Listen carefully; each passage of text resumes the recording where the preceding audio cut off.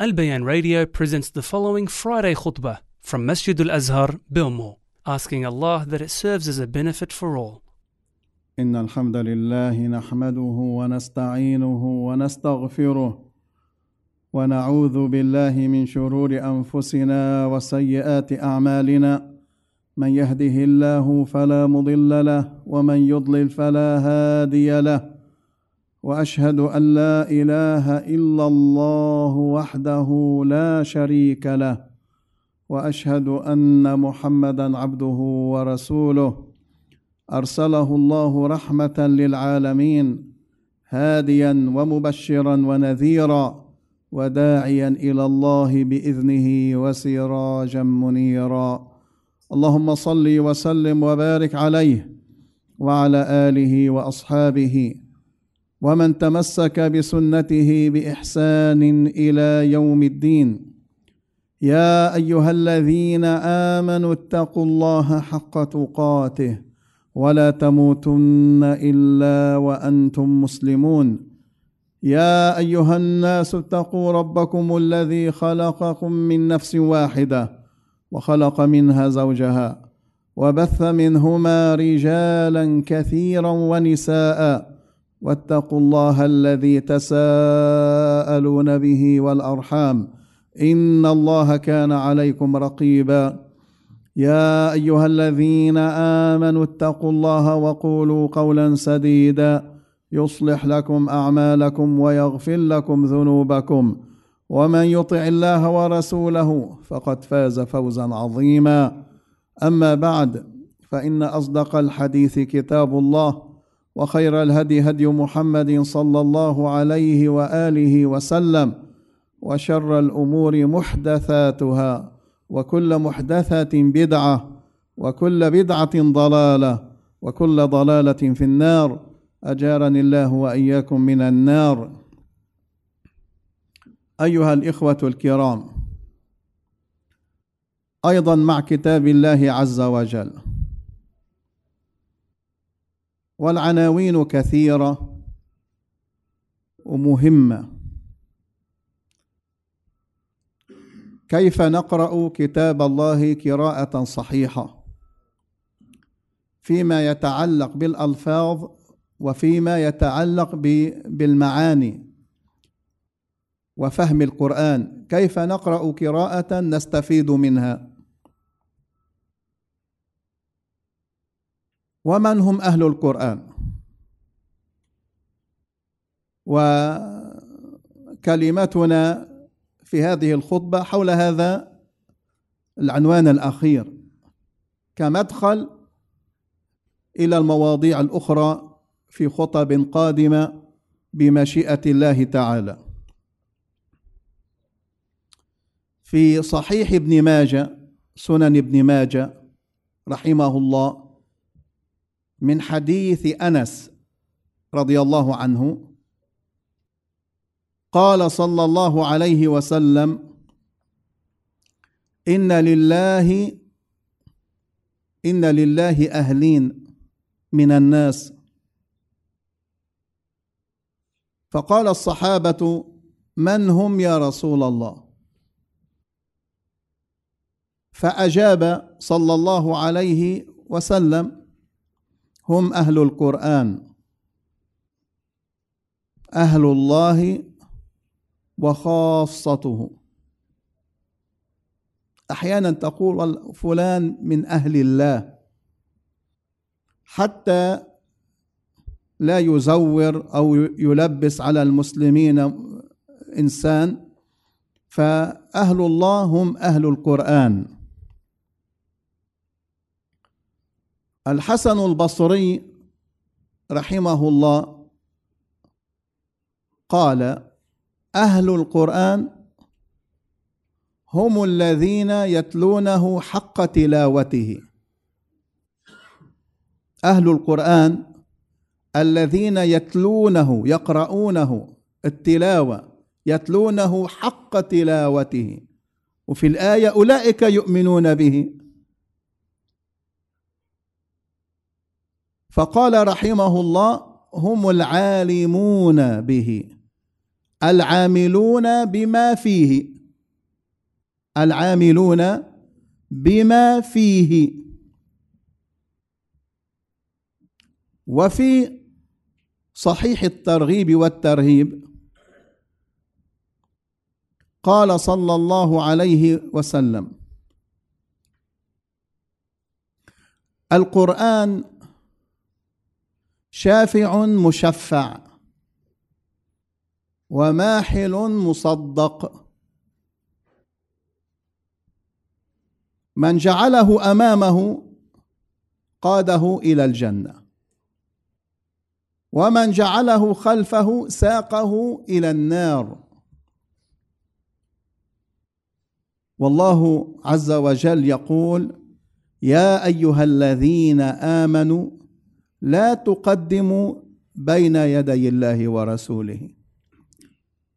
إياك أن تقدم نفسك، رأيك، هواك، وطنك، قوميتك، عائلتك، مالك، وجاهتك، أن تقدم ذلك على قول الله عز وجل وقول رسوله صلى الله عليه وسلم فتهلك. لا تتقدم على كتاب الله، أنت تابع وكتاب الله أمامك وهو إمامك. هذا هو المؤمن، أبدا لا يتقدم على كلام الله عز وجل، بل هو متبع ومنفذ وممتثل ومنقاد وآخذ بأحكام القرآن والسنة، منفذ لها، متأدب بآداب القرآن، ووقاف عند حدوده. يا أيها الذين آمنوا لا تتقدموا، لا تقدموا، لا تتجرأ فتجعل القرآن خلف ظهرك وتتبع ما تقدم من هوى أو غيره. فالقرآن شافع مشفع، أي مقبول الشفاعة عند الله عز وجل، وماحل مصدق، شاهد مصدق عند الله عز وجل، يشفع لصاحبه من أخذه بحق ونفذ أوامره وانتهى عن نواهيه، ويشهد لصاحبه. وجاء في الحديث: والقرآن حجة لك أو عليك. فمن جعله أمامه أوصله إلى الجنة، أوصله إلى رضا الله، ومن جعله خلفه بمعنى أنه أعرض عن كتاب الله عز وجل، أعرض عنه وخالف أحكامه وآدابه وتعدى حدوده، ساقه إلى النار والعياذ بالله. أيضا في صحيح ابن ماجه قال صلى الله عليه وسلم: أبشروا وأبشروا، ألستم تشهدون أن لا إله إلا الله وأني رسول الله؟ قالوا: بلى يا رسول الله. يبشرهم صلى الله عليه وسلم، ثم قال لهم: إن هذا القرآن سبب طرفه بيد الله عز وجل وطرفه بأيديكم. المعنى أيها الإخوة كما قال صلى الله عليه وسلم وأوصى: فتمسكوا به، تمسكوا بحبل الله عز وجل، تمسكوا بكتاب الله وقوموا به وخذوه بحق وقوة، فتمسكوا به فإنكم لن تضلوا ولن تهلكوا بعده أبدا. هؤلاء هم أهل القرآن، كما قال الحسن: العالمون به العاملون بما فيه. وإلا ماذا يعني لنا القرآن؟ ماذا يعني لنا القرآن إن لم يكن هو إمامنا وجعلناه أمامنا نتبع أوامره وننتهي عن نواهيه؟ هؤلاء هم أهل القرآن وإن لم يحفظوا حروفه. من البدايات أيها الإخوة، بيان من البداية، خلق الله عز وجل آدم وأسكنه الجنة. الجنة يأكل منها ويعيش نعيمها وما فيها من لذات، ونهاه عن شجرة واحدة وسوس له الشيطان فأكل منها فعصى آدم ربه، فكان الهبوط بسبب هذه المعصية. وكان الابتلاء هنا في الدنيا، وتوسعت دائرة المناهي، كانت شجرة واحدة.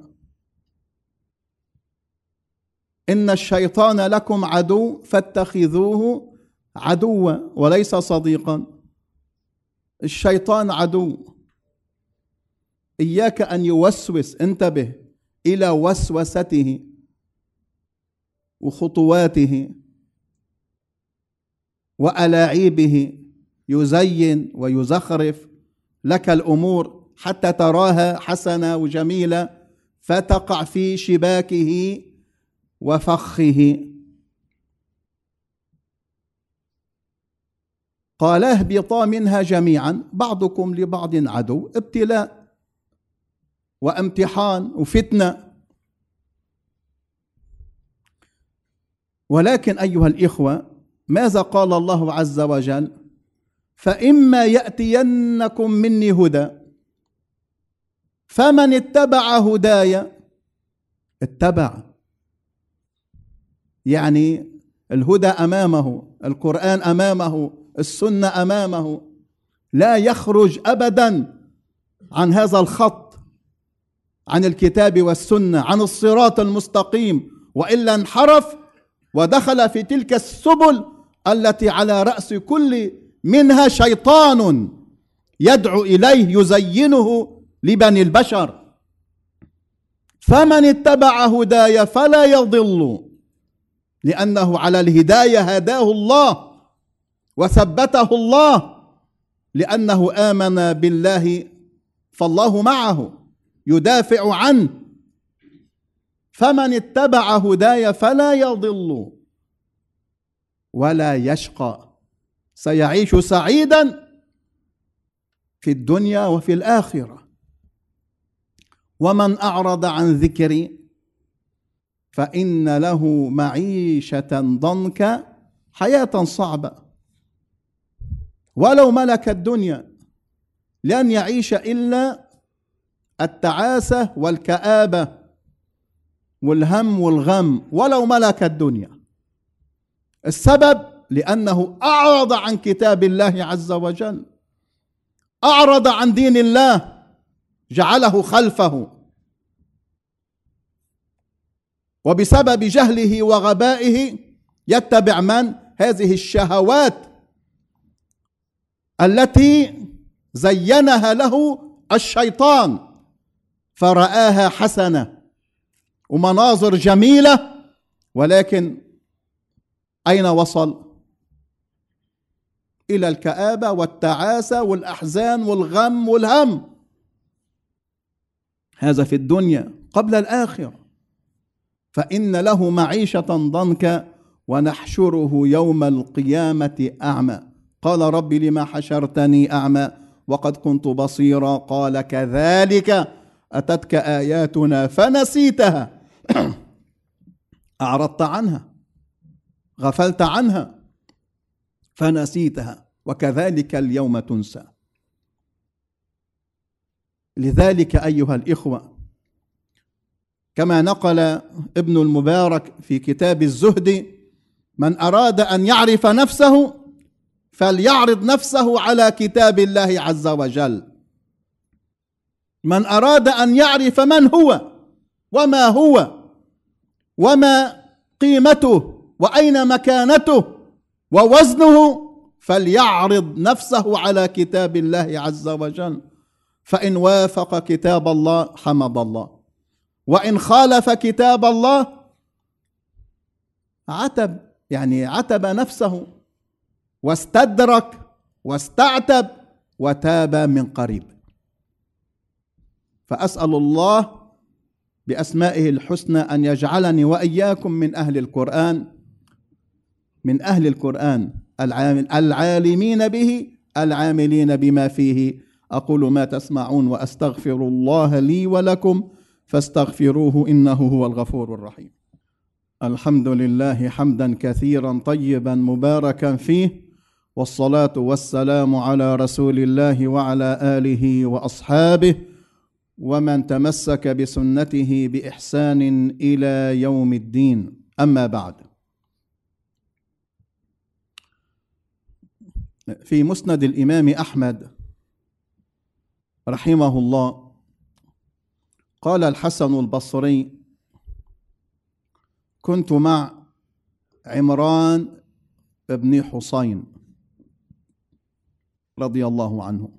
عمران: آخذ أحدنا بيد صاحبه، آخذ أحدنا بيد صاحبه. قال: فمررنا على سائل يقرأ القرآن، قال: قف نستمع. فاستمعوا، فلما انتهى سأل الناس، قال: قم فانطلق.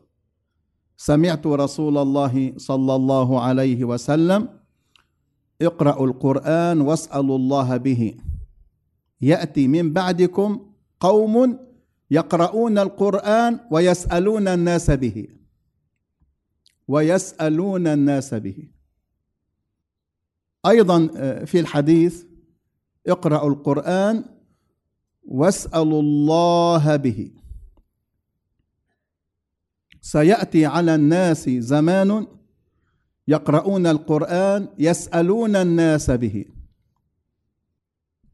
فالناس 3 نفر مع القرآن: رجل يباهي به، ورجل يستأكل به، ورجل يقرأه لله عز وجل. ولا تغفل أبدا ما جاء في الحديث في صحيح مسلم وغيره. وهذا الحديث كان أبو هريرة رضي الله عنه إذا حدث به يغمى عليه لشدة وقعه على نفسه، لشدة وقعه على نفسه. وفيه أنه يوم القيامة، وهم هؤلاء كما جاء في الحديث: أول من يقضى عليهم يوم القيامة أو تسعر عليهم يوم القيامة هذا الرجل، عالم يؤتى به فيسأله، يسأل هذا: ماذا عملت بهذا العلم؟ بعد أن يعرفه الله بهذه النعم هو يعرفها.